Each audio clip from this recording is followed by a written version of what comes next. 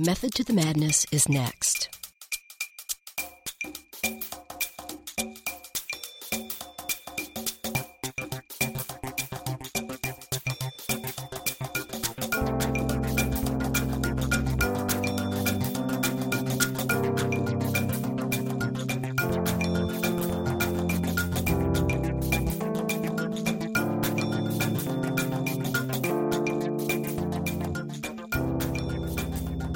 You're listening to Method to the Madness, a bi-weekly public affairs show on KALX Berkeley, celebrating Bay Area innovators.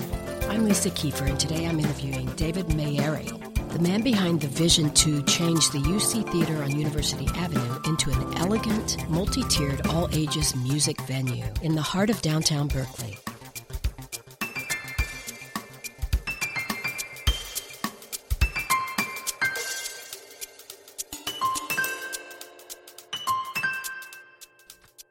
Welcome to the program, David. Thank you. We're interested in the UC Theater project. What is the Berkeley Music Group before we start talking about your project? The Berkeley Music Group is a nonprofit organization that was formed to renovate and run the UC Theater as a music venue. And when did you form it? We formed it in 2012. I've been working on the project, though, a few years longer than that, but that's when we formed the nonprofit. Okay.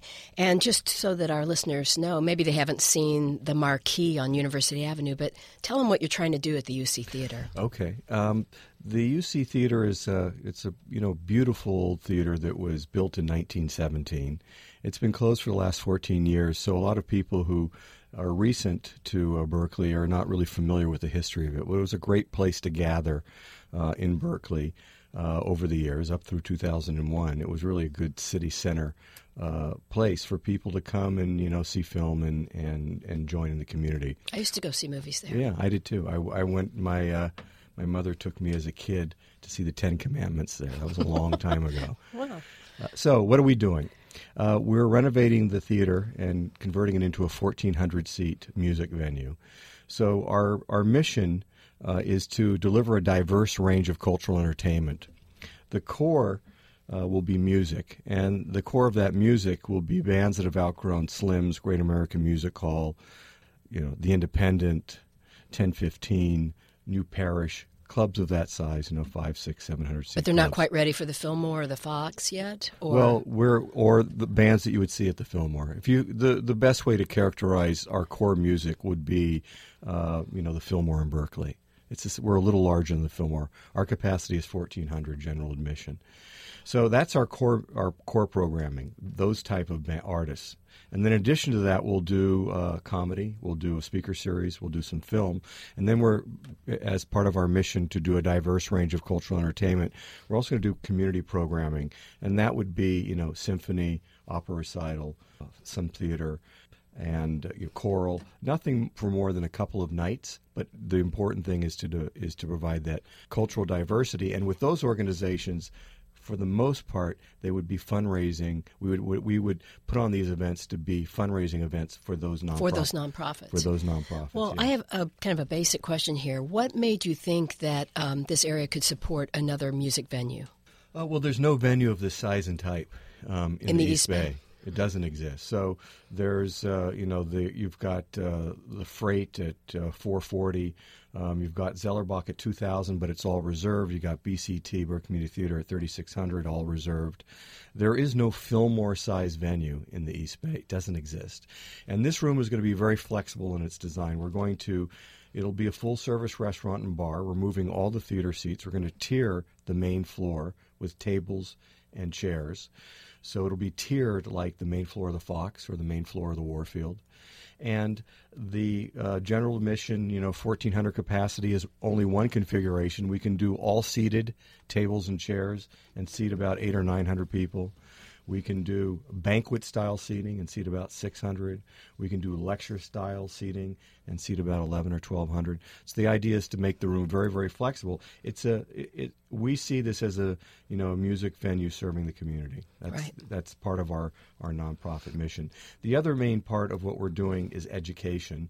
And the education program, the core of that is working with youth 17 to 25 to teach them the technical, creative, and business aspects of concert and event promotion, have workshops, and then kids graduate from that and be part of a paid internship where they learn how to be a production manager or a lighting designer or a stagehand or a bar manager. And you know what you're talking about there, because isn't that how you got your start with the Bill Graham organization? I started with Bill. When I was a Berkeley High School student. I was 16 years old. I was an intern. I got paid $10 cash. Intern where? At Berkeley Community Theater. I got paid $10 cash to work the Bill Graham Presents shows that came in to the Berkeley Community Theater. I would unload the truck and set the stage and usher the show and tear down the stage. And do you remember what your first show was? I do. What was it? My first show was a great experience. My first show, we've done the load in, and I'm standing. The show hasn't started yet, and I'm standing outside the dressing room, and there's two artists sitting facing each other and folding chairs inside the dressing room. They both have guitars, and they're very friendly with each other, and they're talking back and forth about music, and they're playing their guitars, and they're kind of harmonizing with each other. And the guy looks at me and says, "Hey kid, come on in here." So I go into the dressing room, and I'm standing against the back wall, just 6-8 feet from both the artists. And what I'm watching is James Taylor riffing with Carole King, and that was my first show. So that was very exciting. That is. But the education program, I started as an intern when I was 16, and I left Bill Graham Presents 35 years later as their chief operating officer. So for me, it was a transformative experience, and we're trying to bring a little bit of that back to what we're doing at the UC Theater, so that there's a lot of kids that want to be behind the mic, and it's very tough to make it behind the mic.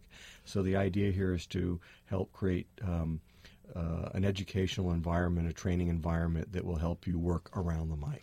But you're also going to provide regular jobs to the Berkeley community. It seems like there would be a lot of opportunities there as well. Oh, yes. So we'll create over 150 full and part-time jobs once we open, and our construction will create, 75, 100 construction jobs as well. So you sound like this is a done deal. Is it actually a done deal? Or where are you in the process? Do you have enough money? Is it actually? I know you had your groundbreaking ceremony. What's left to do? This is a done deal. It's always been a done deal in my mind. As we move forward, it's a force of will of the community, of our board. This is a passion project for a lot of people. We have a lot of project champions. We are in our what we call our Turn on the Lights capital campaign, and that's to help raise the money to do the renovation of the theater. We still have a couple million left to go to raise. By the time this airs, we would have started construction, and we're looking at opening in the fall. So there's a lot. So you feel confident that you're going to get the additional couple million? Yes, we have a bridge loan in place that'll help us manage our cash flow. But yes, I'm confident, but never take anything for granted. So all those people out there listening who are interested in supporting us, we certainly would appreciate your support, or an introduction to to people who have an interest in this kind of project, have a history of philanthropic giving. Those tend to be the ones that support us the most. And introductions and spreading the word about this project would be much appreciated. Well, it seems like pretty good timing with the new film archives coming in, the new art museum, and there's really an art community developing here in Berkeley. It's so exciting. It is exciting. When you look at what the Fox did for Oakland, probably restaurants and other businesses are going to come in around the theater. I tip my hat to Jerry Brown for the transformation that happened in uptown Oakland, because what he did was he rezoned that area for 10,000 units. And having those people move in to uptown Oakland created that nightlife scene. It created the people to come. It created the there. And the Fox, they did a brilliant job. It took a long time. The Fox was empty for 35 years. Mm-hmm. But the renovation it's a gorgeous building, and the Another Planet Entertainment's doing a great job running it. It's just, but that whole area has just completely been transformed. Similar thing happened in downtown Berkeley about 24 months ago, where they changed the zoning, and there's going to be, about over the next 3 to 5 years, 2,500 to 3,000 new residential units coming to downtown Berkeley. And that's really going to help transform things. But you had asked earlier, why, what makes us think that this building can be supported by the community? And that is, again, there is no venue of this size and type in the East Bay. It just doesn't exist. And so what happens now is that if you have to wait to see a band at the Fox, you'll now see them earlier in their career because we're half the size of the Fox. So they'll be able to play the East Bay that much early in their career. Bands that used to sing at the Greek were 1/6 the size of the Greek Theater. So you'll be able to see those type of bands much earlier in their careers. And more importantly, we're going to give a lot of local artists additional plays in the East Bay and take local artists who are on their way up and maybe put a couple together and they co-headline or actually see them headline our venue as well. We'll feature not only local artists but national touring artists. So you have tons of connections. You've worked over 30 years in the Bill Graham organization. So let's talk a little bit about your history. As the chief operating officer of Bill Graham Presents, well, actually before that, I ran the nightclub division of Bill Graham Presents for many years. So, back in that day, it was, the old Waldorf and the Punchline and Wolfgang's. I also ran the Fillmore and the Warfield and Shoreline Amphitheater and Concord Pavilion. So those were all venues that the company owned and operated or leased and that I oversaw the operations of. I developed some of them. I did the renovation of the Fillmore, getting us back into the Fillmore in the 80s, and then post-earthquake renovation, the transformation of the Warfield when we tiered the main floor and made it more versatile with table seating and a full-service bar. So the Punchlines, those are all projects that I developed. An amphitheater up in Marysville is another project. I also worked on one up in Seattle. Fillmore in Denver is another one of my projects. So I have some experience with venues in developing them and also in operating them. And it's that passion that I bring to the UC Theater project. Yeah, and the experience. That's great. In the 30 years experience with Bill Graham, are there any great Bill Graham stories that you could pass along to us? There was one that I told the other night. This was back when Bill was operating at Winterland, and there was a artist that was just on the rise very fast. His name was Bruce Springsteen, and Bruce, first time he played the Market, played the Paramount Theater, because he was only playing reserved seat venues. And Bill got on the phone with Bruce and his manager and said, you've got to play Winterland. And they said, well, no, it's general admission. We don't play general admission venues. Why wouldn't they? I'm curious. What was the deal with that? That's a good question. I think that they felt it was just a more, a more upscale environment, and that was the image. Maybe they worried about crowd control issues and the safety of people. At general admission shows, maybe they had a bad experience. So Bill talked about the energy that happens in a general admission show, where the audience is, close to the stage, pressed up to the stage, and you really feel that energy, and the performances are much better by the artists when they have that general admission standing room right in front of the stage environment, because the artist and the audience feed off of each other. You can see this at the Fillmore as well. It's another great place to see a show. So Bill finally talked Bruce into playing Winterland.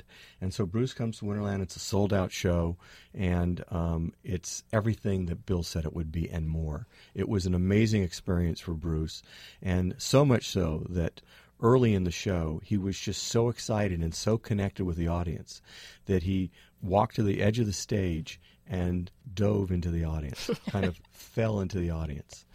And they passed him around for 3 minutes, 4 minutes, brought him back on stage.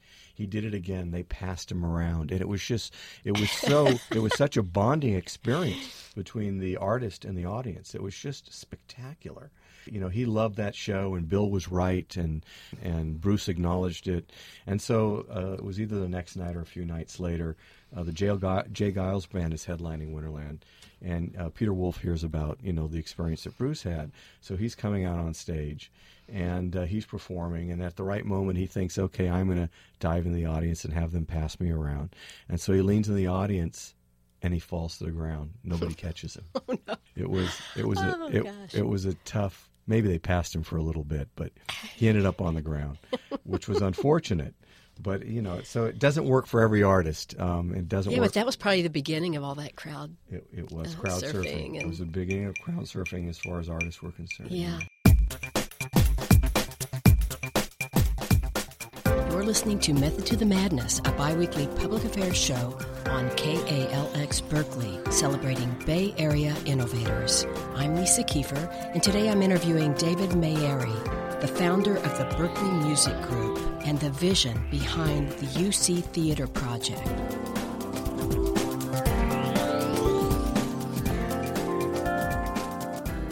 So you met Bill Graham as a young boy. I did, and he kind of took you under his wing. It sounds like, and Bill was a great teacher. He was very intense. It was a fantastic learning experience. My life at Bill Graham Presents was a wonderful experience. I would refer to it as a wonderful dysfunctional family. He had us all believing that it was our business, and we'd work 16 hours a day and come back and do it again and again and again and love every minute of it. It was a great environment to work in. A lot was expected of you, and you had to work very hard. You work all day, and then you work all night. But it was just he created a great environment to work in, and the level of professionalism and the detail that he brought, his eye for detail, in terms of creating the best customer experience, was apparent at every show, and something that all of us who worked there really benefited, learning to see the world through his eyes in terms of always giving the best customer experience and the best artist experience as well. Those were two things that he held in very high premium. Are you going to have posters of every concert like they do at the Fillmore? We will do posters. I don't know if we'll do them for every show. The Fillmore does it for every sold-out show, and they sell out most of their shows. Mm-hmm. Most of the shows have posters. We will do posters, yes. It's the Fillmore legacy is, the Bill Graham legacy of posters is just amazing. But we'd like to create some of that. Some as well. Sort of a legacy. Yes.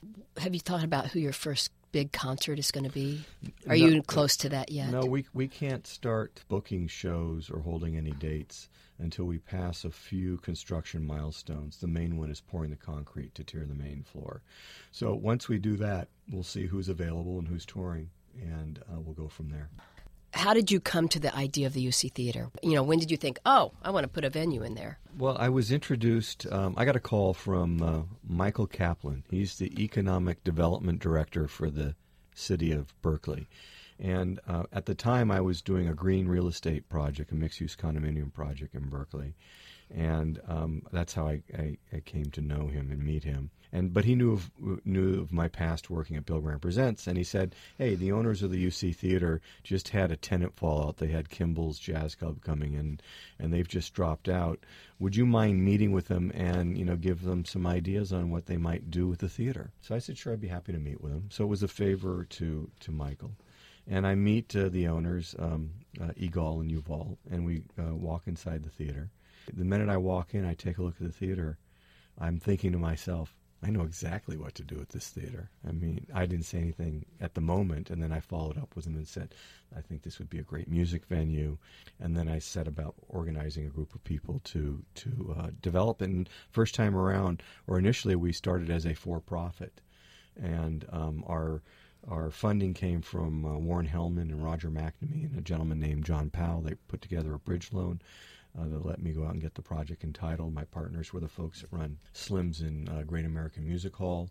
But when Warren passed away, it really changed the dynamic. And I sat down with a number of the investors, but one key investor in particular, and talked about how our mission has always been to create something for the community, and that would probably be better served for us being a nonprofit organization. And that was the crossroads where I decided that yes, we wanted to become a nonprofit because it allows us to add the education component.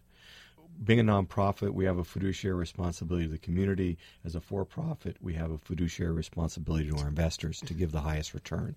Given that we always wanted a music venue that was community-minded, this allows us to expand the diversity of the music, the artists, and the programming that we do. It allows us to do, the orchestra, the symphony, the speaker series, It allows us to work. We want to work with nonprofits to help them with their fundraising. That's part of our mission as well, to put on events that would be fundraising events for them.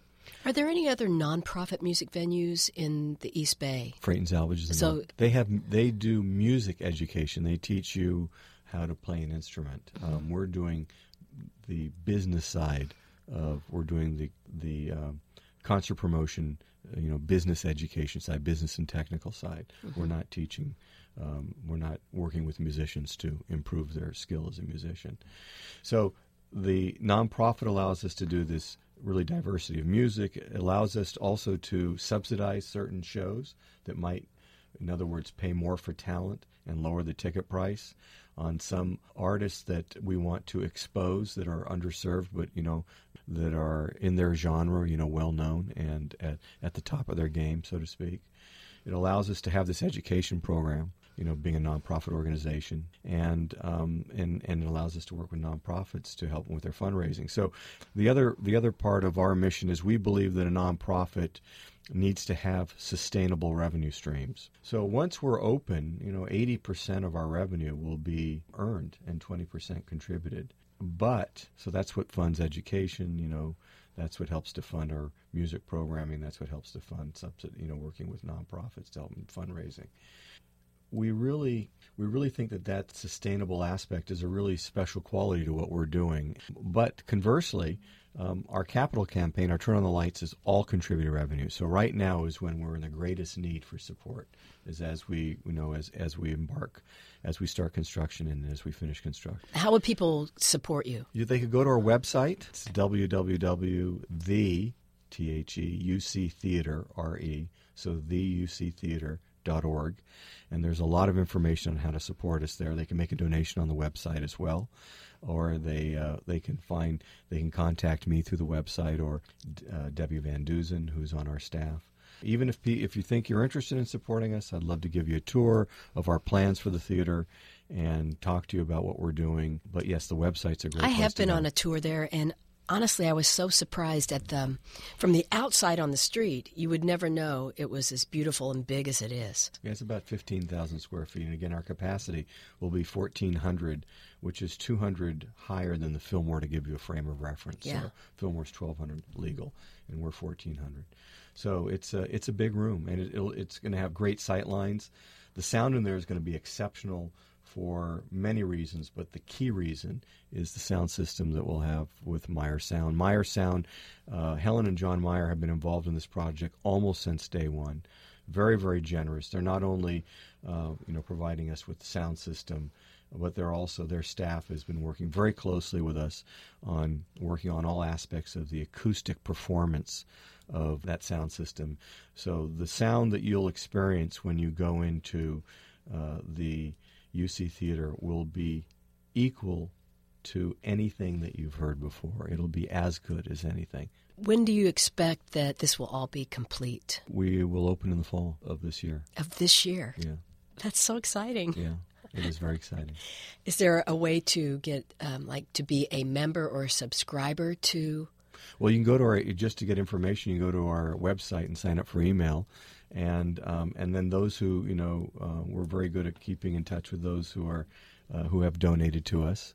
And those who are thinking of donating, we're very good at communicating with them. For me, this is a passion project. I've been working on it for 6 years, and I work 60, 70 hours a week, 80 hours a week.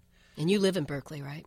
I live in what I call Outer Berkeley. I was born and raised in Berkeley. I grew up on Shattuck Avenue above Live Oak Park, but I live in Orinda. I'm trying to talk my wife into moving back, but I spend most of my time in Berkeley. What drives me here is that this is a grand old theater that will become a spectacular new music venue, and it will be a place for people to gather in the community. It'll give the community an opportunity to see really a diverse range of artists, of just cultural activity. And it's really representative of Berkeley. Yeah, it's representative of Berkeley, but it's going to help along with the Berkeley Rep and the Aurora Theater and the Freight and Salvage and the Jazz School, now California Academy of Jazz. They are the anchors of the Arts and Entertainment District, and now we will expand that district when we open, and the museum will expand as they move to downtown, as they're under construction as they move to downtown Berkeley. So we're really going to be a fantastic regional hub. What we're interested in doing is following up on some of Bill's, what I learned at Bill Graham Presents, which is what we want to do is deliver a great customer experience, a great artist experience, and we want to be able to include the community in what we're doing, and that's why education is there, and that's why we're working with nonprofits. Are you going to change the name? Because when you see UC Theater, you think University of California must own this. The only thing that we're considering the UC Theater name is, I think, a name that that should continue. However, there was some interest, and there is some interest, and we are interested in finding somebody for naming rights. But the naming rights would be something. It would be like the John F. Kennedy Music Hall at the UC Theater. In other words, we would not change the name, we would not change the marquee. But those naming rights are available if somebody's interested in that. It's been the UC Theater since forever, 1917. Yeah. And whatever we might do as some kind of naming rights would include the UC Theater name in it. Are you a musician? I played bass when I was 13. I played for 18 months from the ages of 13 to 14. And my crowning achievement was Louie Louie, and that was not... Were you a part of the Louie Louie contest in the 1980s here? I can't. No, I was a lousy musician. So. Were you at Berkeley High when you started working for Bill Graham? I was a 16-year-old. Yeah, my internship was at Berkeley High. Yeah. Oh, that's great. Class of 72, Berkeley High, and then on to Cal. So you grew up in Berkeley, and what did you study at UC Berkeley? I studied psychology. And while I was going to school at Cal, I worked for Bill Graham Presents as well, so that's how I paid for my way through school. By the age of 18, I was working at Winterland. By the age of 19, I was running what he called his Blue Coats, which was his crowd control security.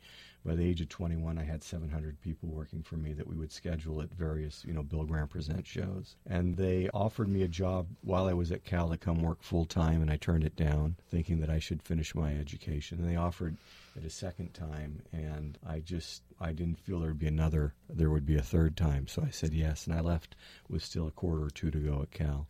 But for me, it was a great experience. It seems like that 1,400-seat venue would be the perfect opportunity to get older, veteran rock stars or whatever genre to come and do a small show, maybe an acoustic show. At the end of their career, maybe they're, not wanting to do these big concerts anymore.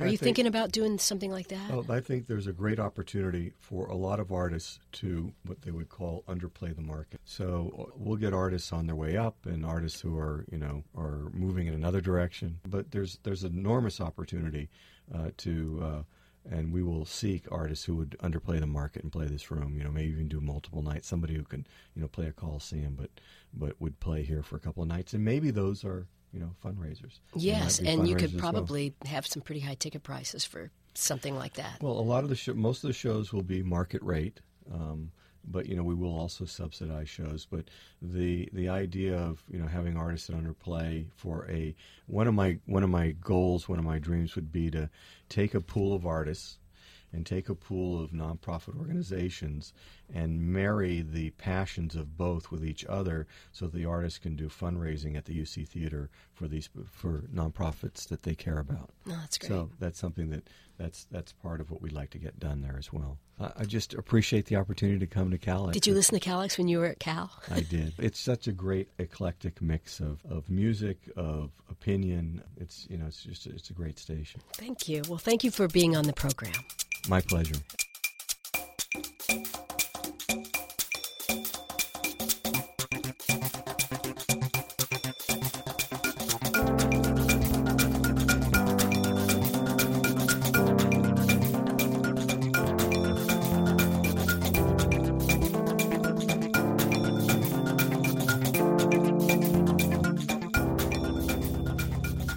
You've been listening to Method to the Madness, a bi-weekly public affairs show on KALX Berkeley celebrating Bay Area innovators.